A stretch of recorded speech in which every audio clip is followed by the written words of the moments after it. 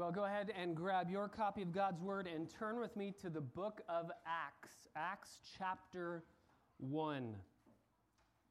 We begin this morning a sermon series through the Passion Week of Jesus Christ. We are going to be looking at the glory of our Savior in the events of his last week on earth before he was killed on the cross and rose from the dead.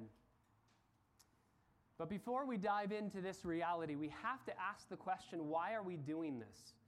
Why study the Passion Week? Why take an entire segment of our time and go through, day by day, the events of what happened during the Passion Week? Why do that? Why study it? I think we have to answer that question because, like anything in life, discipline, as Donald Whitney says, without direction is drudgery.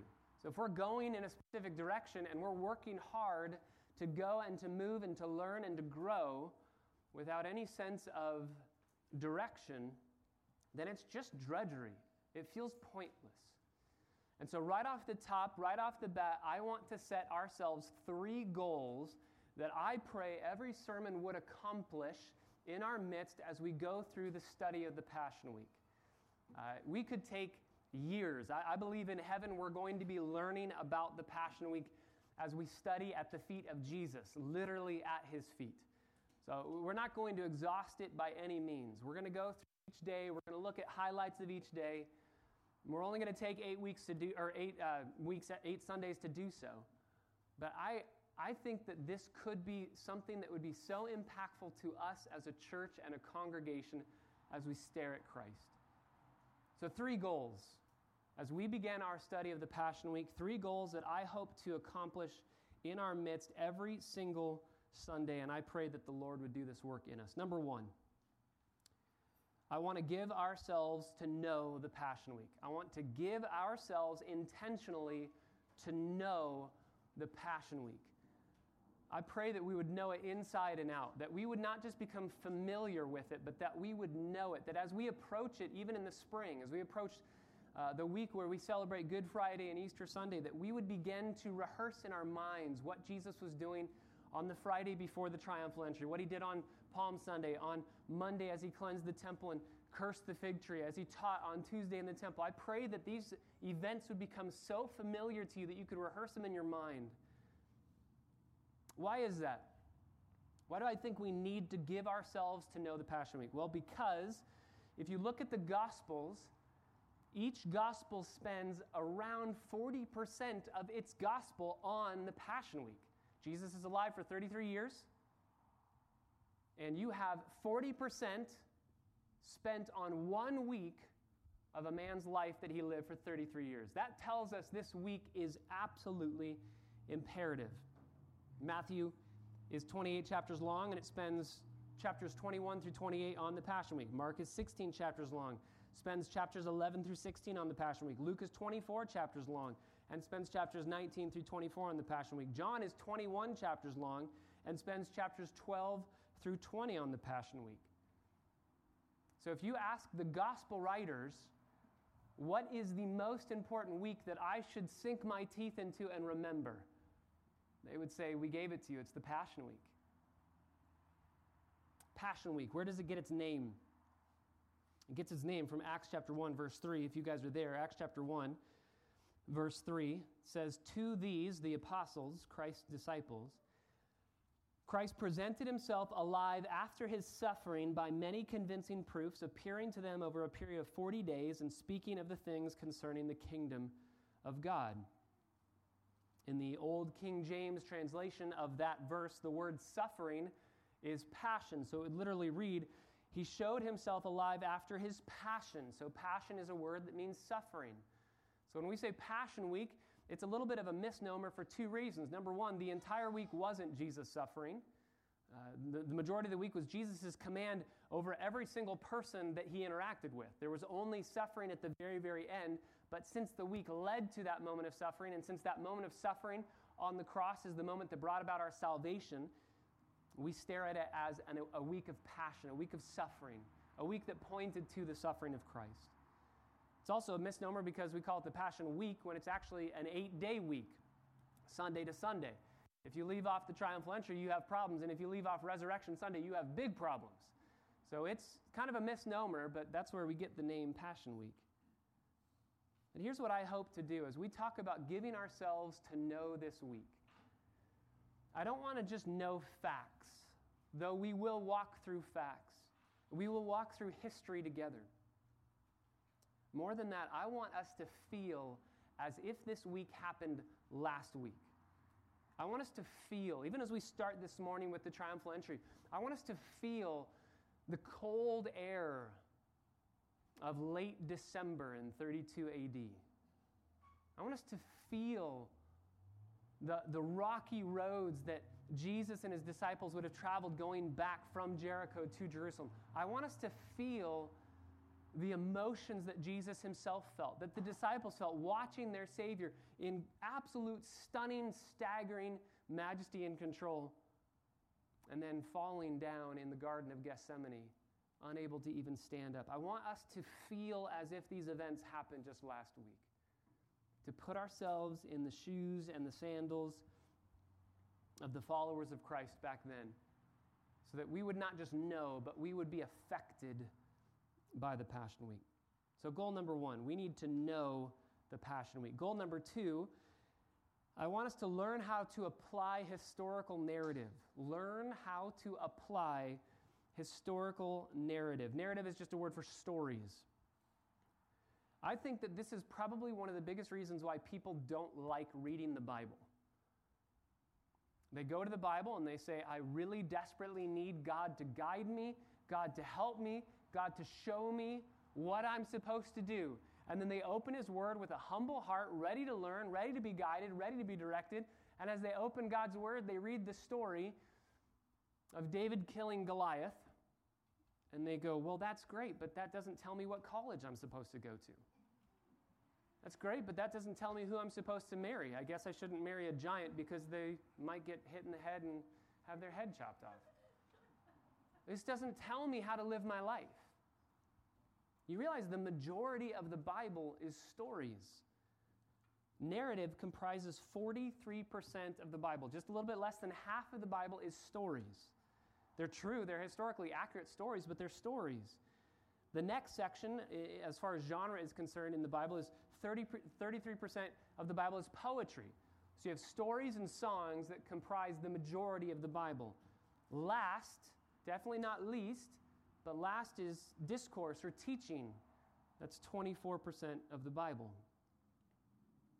So I think this is one of the reasons why people go to this book with good intentions. They read it, they open it, they start walking through it, and they just think, what's the purpose? What's the point? This was reading in 2 Samuel this week. Just a bloody time in Israel's history. David's killing people, cutting off their hands, cutting off their feet, cutting off their heads. What am I supposed to do with these stories? And so my desire as we go through this narrative is to be able to demonstrate how you are to take practical application from a story. I also think people struggle with this. They struggle to apply stories correctly. Again, David and Goliath, what's the point of that story? How am I to apply that story to my life? Am I supposed to find somebody taller than me and tell them, you are a dog and I'm going to let your flesh be eaten by the birds of the air? Am I supposed to do that? Am I supposed to make sure that anybody shorter than me, I just run away from because who knows what they're going to do to me? I just be constantly running away from everybody. We can easily make wrong applications, and then we can also just decide, I'm not going to read it all. I'm just going to go to the teaching section. It's much easier to read Ephesians chapter 6 that says, children, obey your parents, honor your parents, obey them. It's much easier to just say, I need to do that.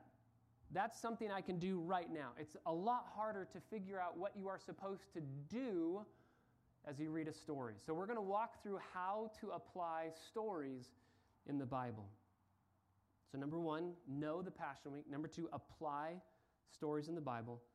And finally, goal number 3, I desire more than anything, every single time we gather, everything that we do at our church, I want us to grow in our affections for Christ. I want us to grow our affections for Jesus. I want us to see him in all of his glory, in all of his majesty. This is the most important week in the entirety of human history, and that is not an overstatement. I know that I sometimes say overstatements, and I sometimes give hyperboles. That's not an overstatement. This is the week upon which every other event in human history stands or falls. This is the week that brought about our salvation. Without this week, we have zero hope. And it's all because of our Savior in stunning, towering grace and glory, winning for us a perfect record of righteousness, dying the death that we deserve, taking our penalty for our sin on the cross, dying in our place, offering us this beautiful exchange, our sin that he takes and does away with, his righteousness that he gives to us. All of that is made possible through this week. And so I want us to grow in our affections for Christ. Even as we've been studying through Gentle and Lowly, seeing Christ as fully God and fully man, truly God, truly man, 100% God, 100% man, we'll see that here even in the Passion Week. And I pray that we would grow in our affections for Christ. So 3 goals. Grow, or know, number 1, we want to know the Passion Week. Number 2, apply. And number 3, grow. Know, apply, and grow as we go through this study. So let me pray and ask God's blessing on our time this morning, and we will dive into the very beginning of Passion Week, the triumphal entry this morning. Father, we ask that you would do a work in our hearts to see Christ as more glorious and more satisfying than anything that this world has to offer. That Jesus would become to us more real, more near, more lovely, more beautiful, more majestic.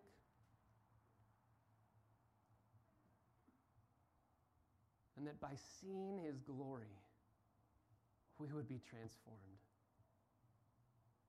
God, I pray that we would give ourselves over the course of these next 8 weeks to know these events, to rehearse these events, to solidify them in our hearts and our minds.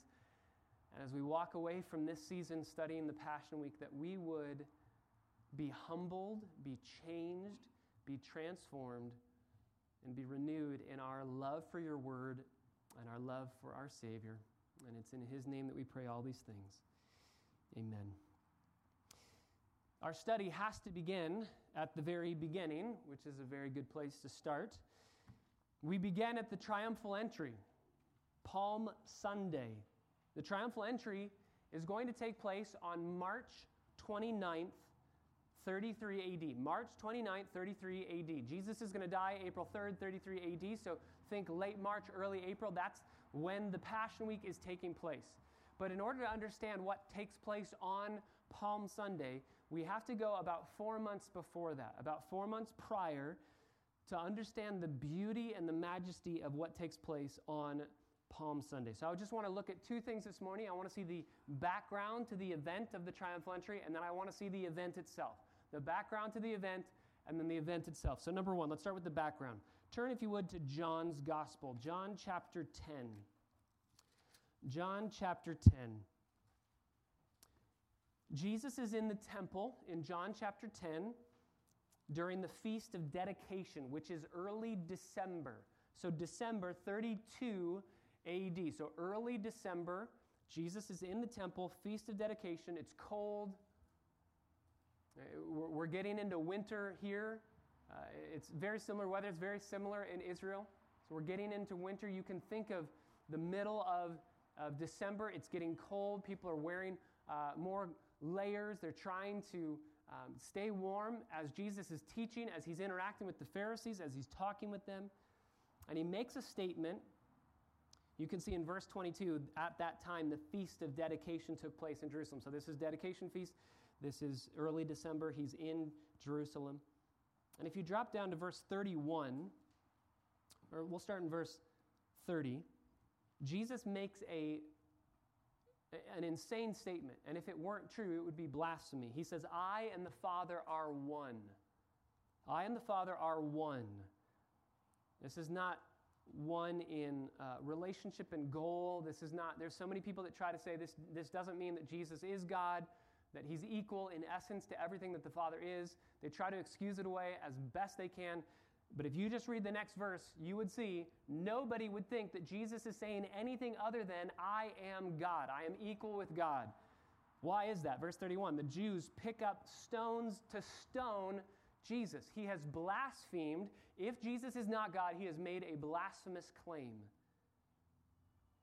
And so, the Jews, rightfully so, if Jesus is blaspheming, the Jews should kill him as a blasphemer. And they pick up stones to stone him. Because of that, if you drop down to verse 39, therefore they were seeking to seize him, but he eluded their grasp, and he went away again beyond the Jordan to the place where John was first baptizing, and he stayed there. So he leaves the temple and he walks through their midst. He eludes their grasp, and he goes to a place beyond the Jordan. This is a place called Perea. And this is where John the Baptist began baptizing. So 4 months before the triumphal entry. I mean, just think about 4 months ago or 4 months in the future. We're very close to the events that are going to take place during the Passion Week. Jesus goes to Perea. In Perea, something's going to happen that's going to be very, very significant. Turn to Luke chapter 13. Luke chapter 13. So Jesus is in Jerusalem. He says, I and the Father are one. They pick up stones to stone him. He leaves to go across the Jordan River, and he is staying in Perea. And in Perea, Luke chapter 13 picks up the story. By the way, Luke 13 through chapter 19, Luke 13 through 19, verse 27, fits right in between John 10 and 11. Well, one of the things we're going to do as we go through the Passion Week is harmonize the Gospels. That's a word that means to zip them up in their chronology so that they fit together perfectly. Matthew will pick up on some events, and then he says we don't need to look at these events, and John will pick it up. You remember John's writing way later. You've got the Synoptic Gospels, Matthew, Mark, and Luke, that are all writing about the same time, and they're all looking at about the same events, right? Synoptic, sin is together or with, optic, to see, so they're seeing the same events. John's going to write way later, decades later. He's read all of their Gospels. They've been in circulation for decades. And so John says, what they wrote is true. I want to write from a different vantage point. I want to fill in the gaps. And he does that so well for us as we go through. So we're going to harmonize the Gospels together as we go through. So Luke chapter 13, John drops out. His narrative stops when he says Jesus goes to Perea. He just leaves it there. But Luke's going to pick it up. And in Luke chapter 13, verse 31, something amazing happens. So at that time, some Pharisees approached Jesus. So Jesus has run away from Jerusalem, eluding their grasp, staying in Perea. It's probably around early January at this point. And the Pharisees say to him, go away, leave here, because Herod wants to kill you. This is the Herod that had killed John the Baptist. It sounds very sweet, like, oh, we want to protect you. But the Pharisees, this is a ploy to get Jesus to go back to Jerusalem so that they can kill Jesus. The Pharisees hate Jesus for a number of reasons that we're going to get into as we go through this study. So Jesus sees through their ploy, and he says, go tell that fox, behold, I cast out demons, perform cures today and tomorrow, and the third day I will reach my goal. Nevertheless, I must journey on today and tomorrow and the next day, for it cannot be that a prophet would perish outside of Jerusalem. That is a stinging statement to the Pharisees. I have to stay here, but I will go to Jerusalem because I have to die there because you kill your prophets in Jerusalem. So he says, I'm not leaving right now. I'm not on your time frame, Pharisees. I'm on my time frame. I'll leave when I'm ready to go. And when I go, I'm going to go back to Jerusalem. But here's the question. When he gets back into Jerusalem, remember he left with people wanting to stone him to death, right? They were picking up stones to kill him. When he left, he was a man that was wanted for blasphemy, and they wanted to kill him. But he says this. If you drop down to verse 35, behold, your house is left desolate to you, and I say to you, you will not see me until the time comes when you say, blessed is he who comes in the name of the Lord. So we're around early January. Jesus says, I'm not on your time frame. I'm not going to Jerusalem now, but I will go back to Jerusalem. And when I go back to Jerusalem, the first time that I step foot into Jerusalem, there will be cheers and crying out with crowds saying, Blessed is he who comes in the name of the Lord. Remember, the last time when he left, he was a wanted man. They wanted to kill him, and he says, the next time I show up, people will be loving me, they will be cheering for me, and they will be crying out, blessed is he who comes in the name of the Lord. My Bible has that in all capital letters. That means it's a quotation from the Old Testament, which it is. Psalm 118, verse 26. You know this psalm. This is an insanely messianic psalm. This psalm has so many verses that you know, like this is the day that the Lord has made. Let us rejoice and be glad in it. That's not saying this day or the next day, or it's saying a specific day, this day. What's the day that they're talking about? It's not that God doesn't make every day and that God doesn't hold every day and that we shouldn't rejoice in every day, but Psalm 118 is looking to a very specific moment. This day is the day that God has made, and it's the day of Jesus being presented to Jerusalem on the triumphal entry on Palm Sunday to them as Messiah. Here is your Messiah. Follow him. This is that day. There's also verse 25. O Lord, we beseech you, save us now. Psalm 118, verse 25. O Lord, we beseech you. We cry out. We beg of you, save us now. You guys know that word, save us now, in the Hebrew. You know that word. It's Hoshana, which we say Hosanna. They're going to say all these things. Jesus says, the next time I show up, we're months away, but the next time I show up, I know exactly what's going to happen. I know exactly what's going to happen. Now, we don't know how long Jesus stayed in Perea. It appears that it's about a month and a half, so somewhere late January, early February, Jesus is going to go back in to Bethany. He's not going to go to Jerusalem yet. He's going to go into Bethany. One last thing in Luke 13 before we pick up Jesus moving to Bethany. In verse 34, in Luke chapter 13, Jesus says something that is so captivating to my own affections. He says this, O Jerusalem, Jerusalem. He's weeping over his people, the city that kills the prophets and stones those sent to her. How often I wanted to gather your children together, just as a hen gathers her brood under her wings, and yet, what does the text say? Some translations say you were unwilling. My Bible says you would not have it. I wanted to do this, but you rejected. We believe in the total sovereignty of God in all things and in salvation. God is the one who makes the first move. God is the one who acts. God is the one who calls. God is the one who saves. But he does so in a way where he woos your heart such that you say, I want him. He says, I've made my offer to you time and time again, and I wanted a relationship with you, but you didn't want a relationship with me. This is so impactful for our understanding of God's sovereignty and salvation. We don't want to err on one extreme without preaching the reality of God is crying out, calling to repent, to trust in him, to treasure him. And if you choose not to, that's on you. He's not forcing you to not believe. So Jesus says amazing things in Luke chapter 13. But in Luke chapter 13, so again, go back to John 10, 4 months before Palm Sunday, Jesus has to leave after the Feast of Dedication. He has to leave because he had just said, I and the Father are one, and they were picking up stones to kill him. So he's a fugitive. He runs away to Perea, and in Perea, the Pharisees, the religious leaders say, we want you to go back to Jerusalem where we can get you, we can take you, we can arrest you, we can kill you.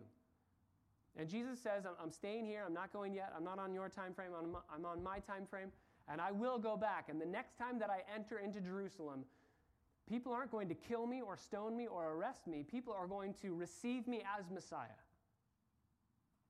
My friends, if you and I had been there with Jesus, we would have said, no way. Do you remember what happened when we left Jerusalem? They almost killed you, Jesus. You think that's just going to flip on its head? That's just going to turn randomly because you've been living in Perea for a couple months? No way is that going to happen. In fact, Thomas says that. The next event that's going to happen that's going to bring Jesus out of Perea is a servant from Lazarus' household going to Perea to say, the one that you love is sick. Please come heal him. That's the next event that's going to take place. In fact, turn to John chapter 11 because we're going to see that event take place. So Jesus in the temple, Feast of Dedication, 4 months before Palm Sunday. Then he moves to Perea because they pick up stones to stone him. He hides there. The Pharisees say, you should go back. He says, not yet. He waits about a month and a half. And then he's going to go back in February, but not to Jerusalem. He's going to go to Bethany. But remember, when he's called by that servant to go to Bethany, he waits. Number one, he waits, but he says, we will go. And when he says, we're going to go back to Bethany, which is just outside of Jerusalem, remember what Thomas says? Thomas says, fine, let's go with him and we're going to die with him. Like, if we go back there, we're going to die. You're a wanted man. People don't like you. The religious leaders and the people in power, they want you dead. So we better not go back there. Jesus says, we have to go back. I'm going to raise Lazarus from the dead. And Thomas says, fine, we'll go back, we'll die with you. Everybody knew this would be an impossible thing for the promise that Jesus makes in Luke 13. The next time I enter Jerusalem, people will be cheering and receiving me as Messiah. For that promise to happen, that's going to take a miracle. There's no way that's going to happen. Even his own disciples say, no way that's going to happen. And yet it does. It does. Palm Sunday is Jesus making it happen. So my question is, how does he make it happen? Well, it begins in John 11. Jesus is in Perea, staying safe. A messenger shows up, says, the one whom you love is sick. He's outside of Jerusalem, staying in a city called Bethany. And so Jesus says, let's stay here. They wait 4 days. Lazarus has been dead for 4 days. That's very important for us to know. Jewish tradition said that the soul, the spirit, would hang over and hover over the body of the deceased individual for 3 days because maybe it would be raised from the dead. But on the 4th day, the spirit would leave. It's like the spirit's just hovering, going, are we going to be raised? Are we going to be raised? Are we going to be raised? No, 4th day gone. So in our vernacular, we would say on the 4th day, they were good and dead, right? They weren't just dead, they were good and dead. There's no way they're going to be raised anymore. So Jesus waits. He makes this miracle even more stunning, as if raising a man from the dead is not stunning enough. He waits for the entire Jewish people to be even more stunned. And in verse 53 of John 11, we see the reaction. Jesus raises a man from the dead.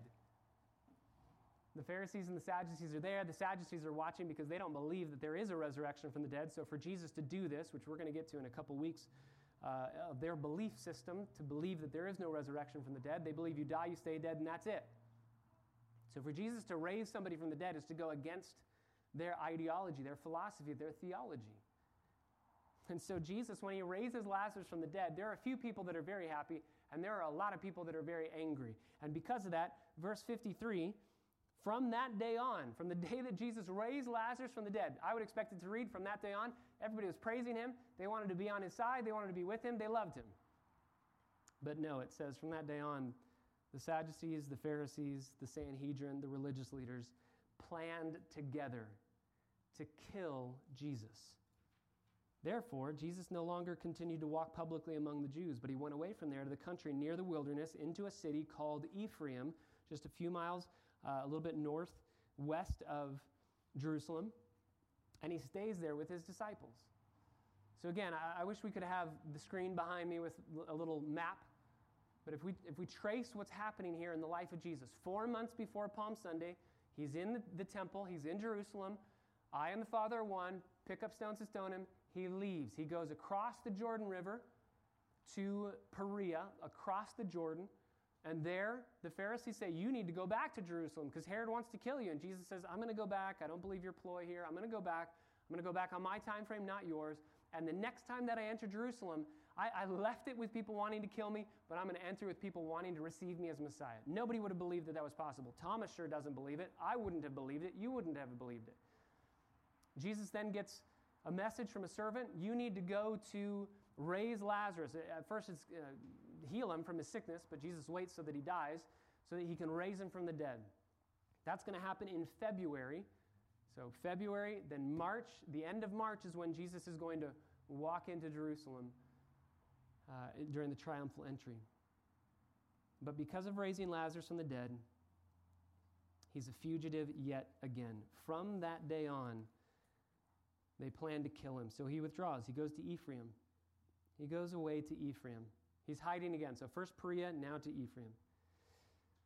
Verse 55 of chapter 11 in John. Now the Passover of the Jews was near. Many went up to Jerusalem out of the country before the Passover to purify themselves. And they were seeking for Jesus, and they were saying to one another as they stood in the temple, "What do you think? Is he going to come to the feast at all? Is he going to come?" Now, why are they asking that question? Well, verse 57 tells us. The chief priests and the Pharisees had given orders that if anybody knew where Jesus was, he was to report it so that they might seize him. He's a fugitive, so he left earlier to go to Perea because there was an attempt to stone him to death. And then he left again because there's a conspiracy going on to kill him. He's a wanted man. There are placards lining the walls that are showing Jesus of Nazareth. If anybody knows his whereabouts, tell us, you'll get a reward. We want him. So he leaves. He goes to Ephraim. He's a fugitive. And once again, Luke's going to pick up the story. John says, that's all I need to say. He's on the run. He's a fugitive. But go back to Luke, chapter 17, verse 11. Luke chapter 17.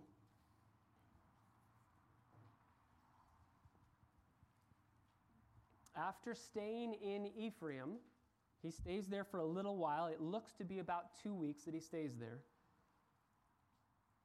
And now we're mere weeks away from Passover taking place. That's why everybody's asking. The last time we saw him, we were only a couple weeks away from Passover, and he had to flee after raising Lazarus from the dead because people wanted to seize him to kill him. So is he going to even show up to the Passover at all? Is he going to be here in Jerusalem at all to celebrate? So from Ephraim, Jesus is going to go to Jerusalem. And the route is given here in verse 11 of Luke 17. While he was on the way to Jerusalem from Ephraim, he was passing between Samaria and Galilee. So again, if we had a map, you can look at the map at the back of your Bible, but you can see, if you've got Jerusalem's right here, Ephraim's just a little bit above it. You have a region of Judea, region of Samaria, region of Galilee, right? Galilee's in the far north, Samaria's in the middle, Judea's in the south. This verse says that he's in Ephraim, and he's going to go to Jerusalem, which is just a few miles. He's going to go to Jerusalem, and as he does so, he's going to pass between Samaria and Galilee. If you take that verse literally, which I believe you should, you have Jesus not going the short few miles this way to Jerusalem, but going this way around. It's so puzzling that many commentators say there's some discrepancy in this verse. There has to be something wrong. He wasn't really doing this. He was in the border between Samaria and Galilee, but that couldn't be the case. Some say he travels around or between. He maybe made a stop in here, but he just went right back. But the verse is abundantly clear. Even in the Greek, it's technically so obvious. As he's going to Jerusalem, he passes through first Samaria, then Galilee. What is Jesus doing? What's he doing? Remember, he made a promise. The next time I enter Jerusalem, people are going to be cheering and receiving me as Messiah. Blessed is he who comes in the name of the Lord. And if he had gone from Ephraim to Jerusalem on this little road, few miles, there are Sadducees, Pharisees, religious leaders lining that road. There are people that are waiting, bounty hunters there, waiting for Jesus to travel back so that they can take him, they can hand him over, deliver him to the chief priests, and kill him. If he goes from Ephraim to Jerusalem this little road, this way, he's going to be killed. And the next time he enters Jerusalem, it will not be to the cheers and the crowd crying out, "Blessed is he who comes in the name of the Lord." So what does he do? Instead of going here, he takes about a week and a half to take the long way around through Samaria. He's going to pick up followers and a huge caravan as he goes to Jerusalem. But Jerusalem's in the rearview mirror, right? He's going to take the long way around. He's going to go through Samaria. He's going to go through Galilee. He's going to go around the Sea of Galilee. He's going to cross over the Jordan River. He's going to come back. He's going to do so many miracles and bring a crowd around himself so that hundreds, if not thousands of people are joining in with him as he's making his way to Jerusalem. It's about a 90-mile trip. Matthew and Mark tell us about that journey. John doesn't, because John knows Matthew and Mark already told us about that journey. So Matthew and Mark tell us that Jesus is healing lepers. He's healing blind Bartimaeus. He's hanging out with Zacchaeus. He's doing so many miracles and bringing a crowd to himself. And then Back in John, turn back to John 12.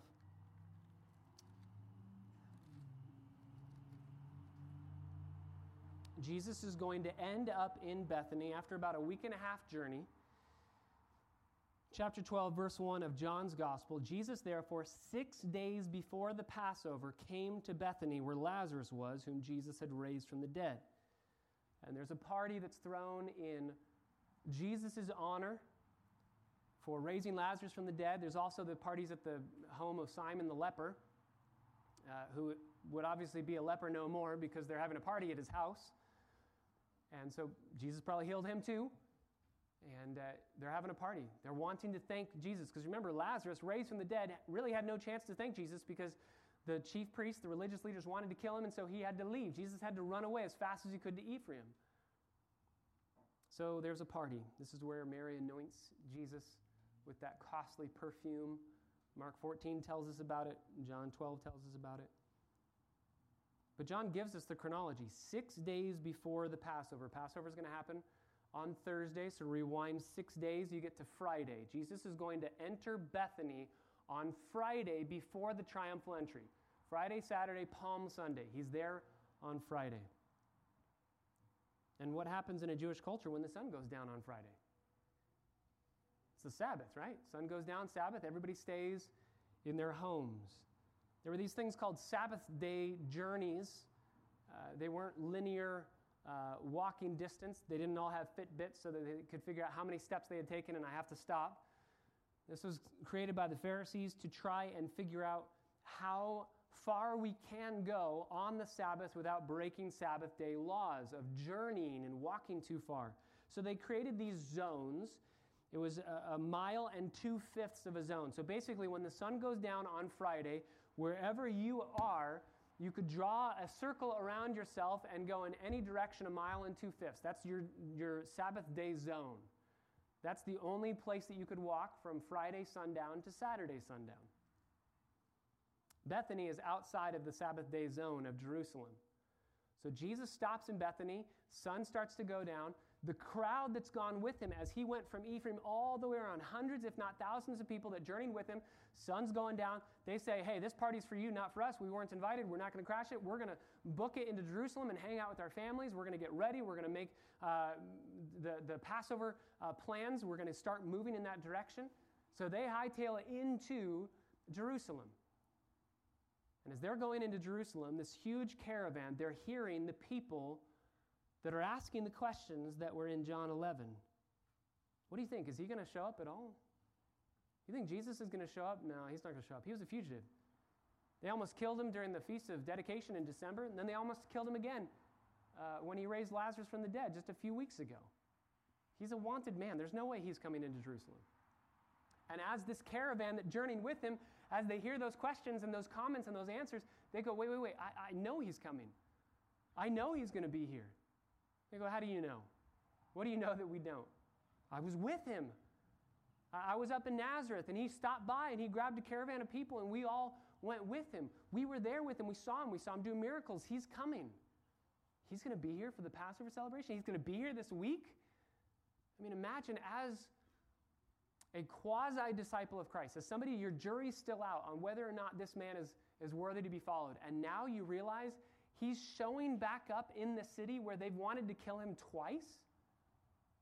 Man, this guy, he's got guts. I can't wait to see him. I can't wait to see how he makes his entrance into Jerusalem. I can't wait to see if the religious leaders are going to attack him and seize him and kill him. So the next question, well, when is he going to be here? Why isn't he here now? Is he here now? When's he going to be here? And the answer from the caravan would have been, well, no, he stopped in Bethany. They're throwing him a party. We didn't want to crash it. Sun went down. Now, Jesus is fine breaking Sabbath day laws because they were man-made. These zones were man-made. Jesus is fine doing that. He's done it a couple times in the Gospels, but he's only done it a couple times in the Gospels. We have no reason to believe that the other times he didn't just abide by them. And because he made a declaration that the very next time that I show up into Jerusalem, it'll be to the cheers of people saying, blessed is he who comes in the name of the Lord. He knows if I leave on Saturday morning and I crest over the Mount of Olives and I make my way down into the Kidron Valley and go into Jerusalem, as I do that, if it's Saturday morning in a Jewish culture and context, no one's going to be out. So nobody would be there to declare, blessed is he who comes in the name of the Lord, Hosanna. So what does Jesus do? He lets the sun go down. He's living in Bethany. He's staying there. He lets the sun go down on Friday. He waits all day Saturday. And Sunday is the next time that it would be possible for Jesus to go in with crowds there. He could have gone in on Saturday, but there would be no crowds. And if there's no crowds, his promise doesn't come true. So, Jesus stays in Bethany. All the crowds in Jerusalem. By the way, Josephus tells us that there were over 250 million Jews in Jerusalem to celebrate Passover. This place is abuzz with a sense of wanting to destroy Rome. Right? This is Passover. We're celebrating God's people being delivered from an oppressive political enemy. So what a perfect time for God to deliver his people from Rome. The place is rife with a sense and an air about it of sedition. We don't want Rome ruling over us. I believe that's one of the reasons why people will gladly receive Jesus as their Messiah. But as Jesus stays in Bethany, the crowds in Jerusalem are asking the questions. Is he coming?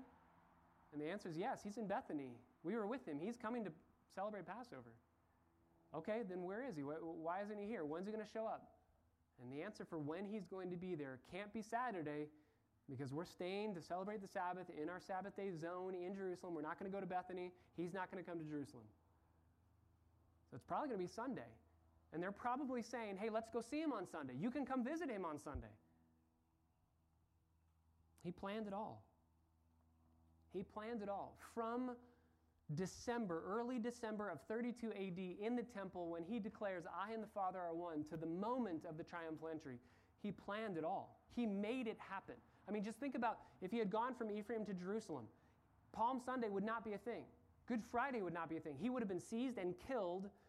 We wouldn't have a huge chunk of our Bibles, and we would have no one to place our faith in. That's the background to the event of the triumphal entry. That's why the triumphal entry is so amazing, because Jesus wasn't surprised when he rides on that donkey over the Mount of Olives. From Bethany, he's got to crest over the Mount of Olives. He's got to go down the Kidron Valley, up over the other side into Jerusalem.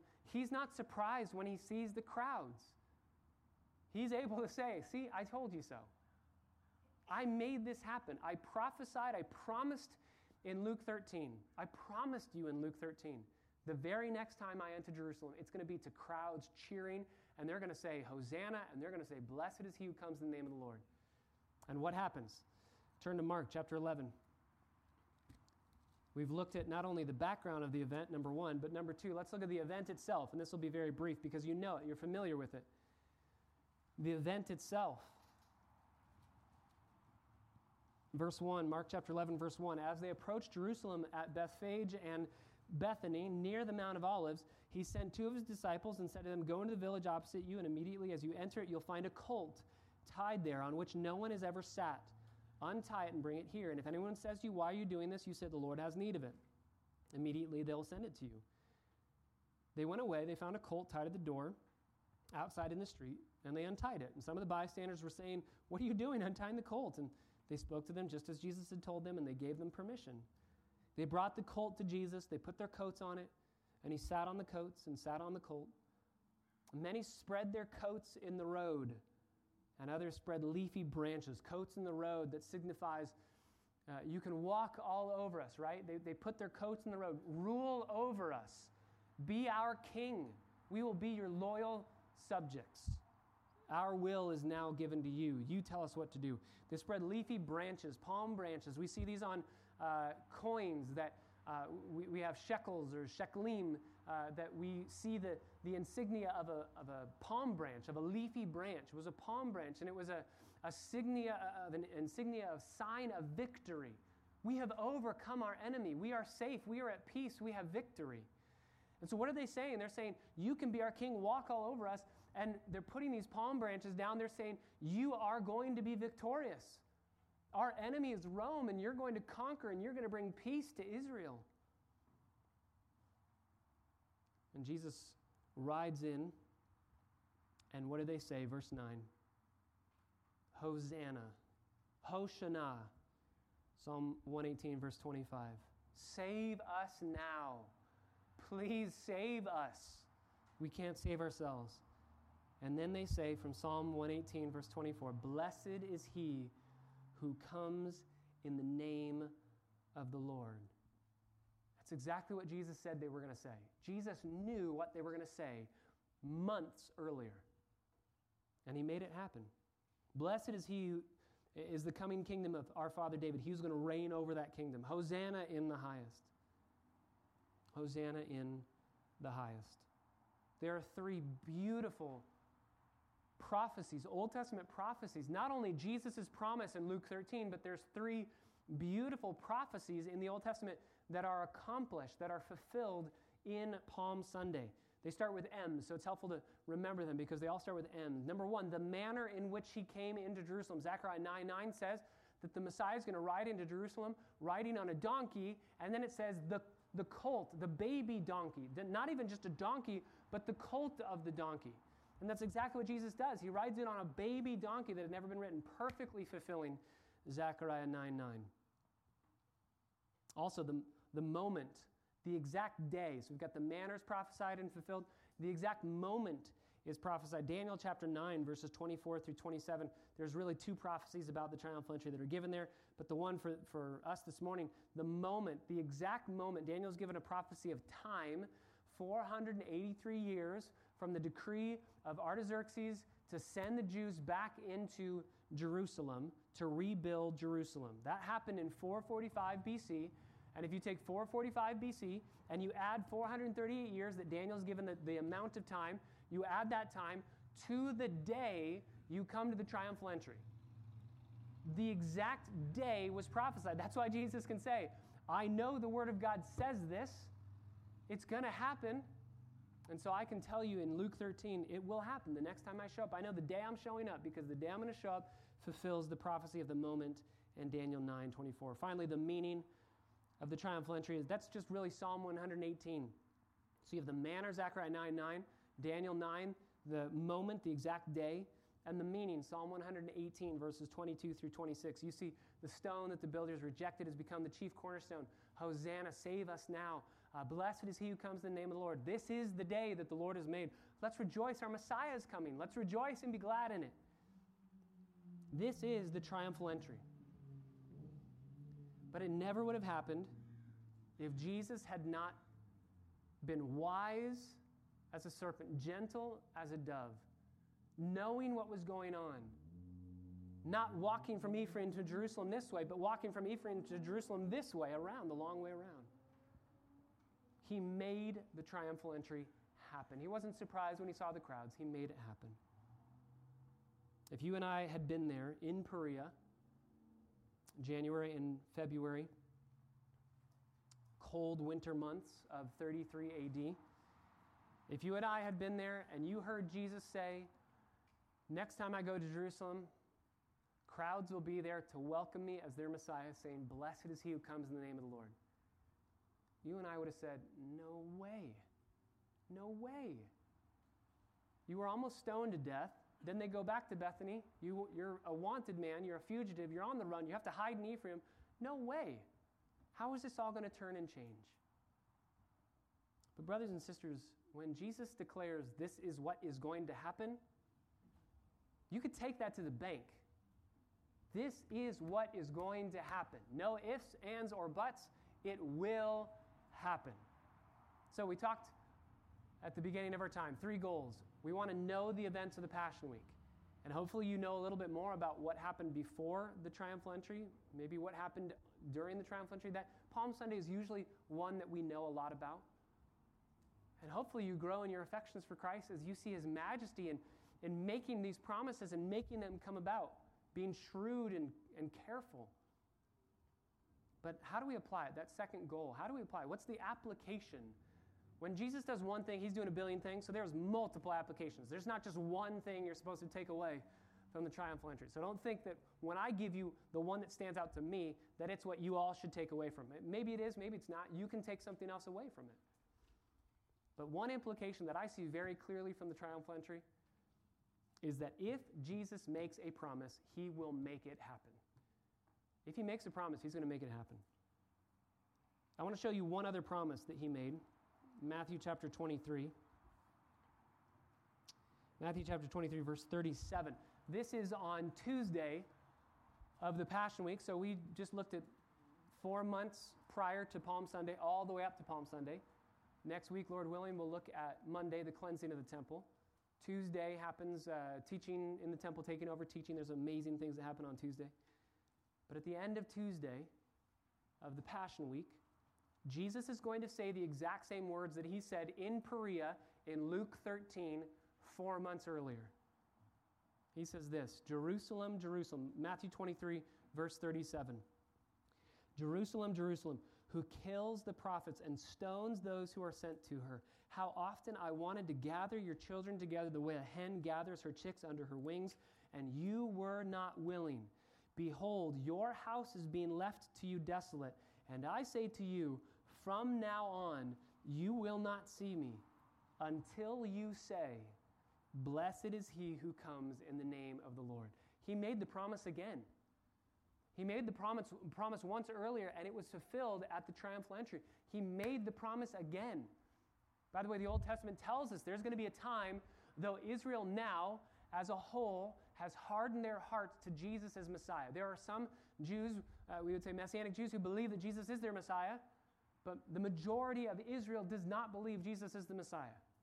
They reject him. They're longing for another Messiah. They're longing for a political ruler that will give them peace. Even to this day, when I lived in Israel, there were billboards. Like we would have advertisements on TV that say, this advertisement is approved by Joe Biden or by Donald Trump, right? They have billboards in Israel that say the same thing with the face of a very old Jewish man with an enormous beard, and it says, vote for me for Messiah.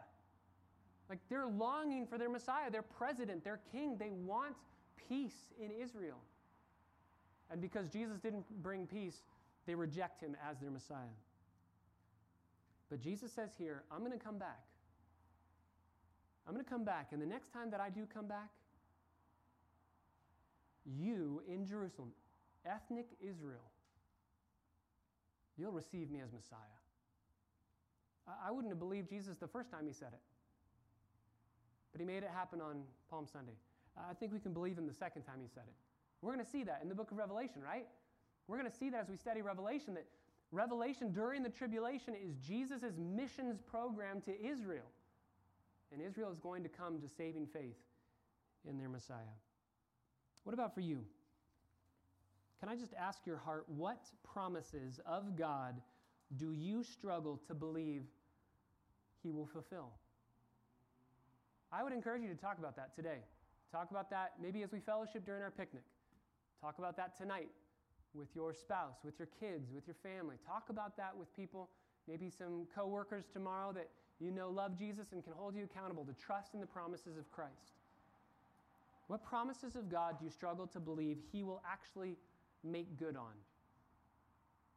Maybe you don't believe that he'll bless you in your obedience. Remember Psalm 73? The psalmist says, oh, surely the Lord is good to Israel, to those who follow him. But as for me, my feet almost slipped. Why? Because I saw the wicked, and it looked like they were getting away with everything, and they were prospering. And I saw the righteous, and it looked like they were being destroyed. And I thought, there's no reason to be righteous anymore. There's no blessing in obedience. Look at the bad people. Look at the ungodly people. Look at the people that hate you. They're getting everything they want. I might as well join them.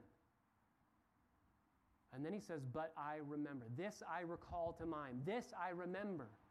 What does he remember? The trustworthiness of God. He remembers that God is a faithful God. He makes good on his promise. He has promised you will be blessed if you follow him.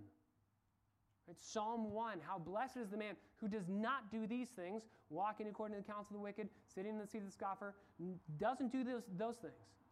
Instead, his delight is in the law of the Lord. That man is the one who's blessed. Do you believe that? Or do you struggle like the man in Psalm 73? Do you believe that Jesus Christ brings satisfaction? He has promised that. John chapter 6, come to me all who are hungry. I'll give you satisfaction. I'm the bread of life to give you satisfaction. He says in John 7 that he is the living water. He says in John 4 that if you follow him and trust him, springs of living water, eternal life will flow through you to others. Every time we sin, we functionally say, I don't believe that you're all satisfying, Jesus, because I need something else to be satisfied. Do you believe the promise that sin does bring death? Do you believe the promise that Jesus will never leave you or forsake you? Hebrews chapter 13, verses 5 through 6. The Lord says, I will not leave you. I will never forsake you. Therefore, we can say, what can man do to us? God's with us. Even as we study gentle and lowly, do you believe that you're cherished and valued and loved and treasured by the God of the universe? Matthew chapter 6, you're much more valuable than birds, right? He sees every sparrow that falls. He sees every bird that falls, and he looks at you. You're much more valuable. You're made in the image of God. He cherishes you. He knows you. He treasures you. He loves you. Do you believe that? Or what about lastly, do you believe that you're going to make it safely home? Do you believe that you're going to make it safely home to be with Christ forever? Philippians chapter 1, verse 6, he who began the good work in you will be faithful to complete it. That's a promise. And you can take every promise to the bank. Romans chapter 8, nothing can separate you from the love of God. Not persecution, not famine, not nakedness, not peril, not sword, not suffering, not even your own sinfulness. 1 Thessalonians chapter 5, verse 24, faithful is he who calls you, and he will bring it to pass. So whenever you think of the triumphal entry, I hope and pray that you can go back 4 months to think of the promise that Jesus made, a staggering one that nobody believed would ever come true. But he made it come true. And therefore, it's not just triumphal entry into Jerusalem. We see triumphal trustworthiness that can conquer every fear we have, every doubt we have, every lack of belief, every unbelief in our hearts. Triumphal trustworthiness in God himself. Let's pray together. Father, we are so thankful for just a time to meditate on Christ and on his triumphal trustworthiness. God, we are so timid in our faith, and I praise you that it's not the amount of faith that we have that matters, it's who our faith is in. It's the quality of our faith, not the quantity. Even if we have faith as small as a mustard seed, if it is in you, then we have everything we need. Because it's ultimately not us that's going to keep hold of you and make it to the finish line because of our doing, but it's you keeping hold of us and never letting go of us. That's our security. That's our assurance. We have no other hope. And so, Father, we are gathered today to remind each other, stimulating one another to love and good deeds, and specifically this morning to remind each other that your promises can be trusted. They can be clung to in such a way that we won't let go of you because we know that you are faithful. So God, we say, we believe. Help our unbelief. God, I pray for each person here, whether it's struggling to trust one aspect of a promise that you've given, whether it's struggling to trust you for salvation at all. Maybe it's struggling to trust something that you say about yourself, that you are good, that you are loving, that you are kind, that you are faithful. God, I pray that we would bow the knee to you this morning and say, we believe. We know this is who you say you are. Help our unbelief. Father, thank you for your word. Bless our time through this series as we study the life of Christ in the greatest week in all of human history. We pray it in the name of Jesus, our Savior. And all God's people said, amen. Let's stand together.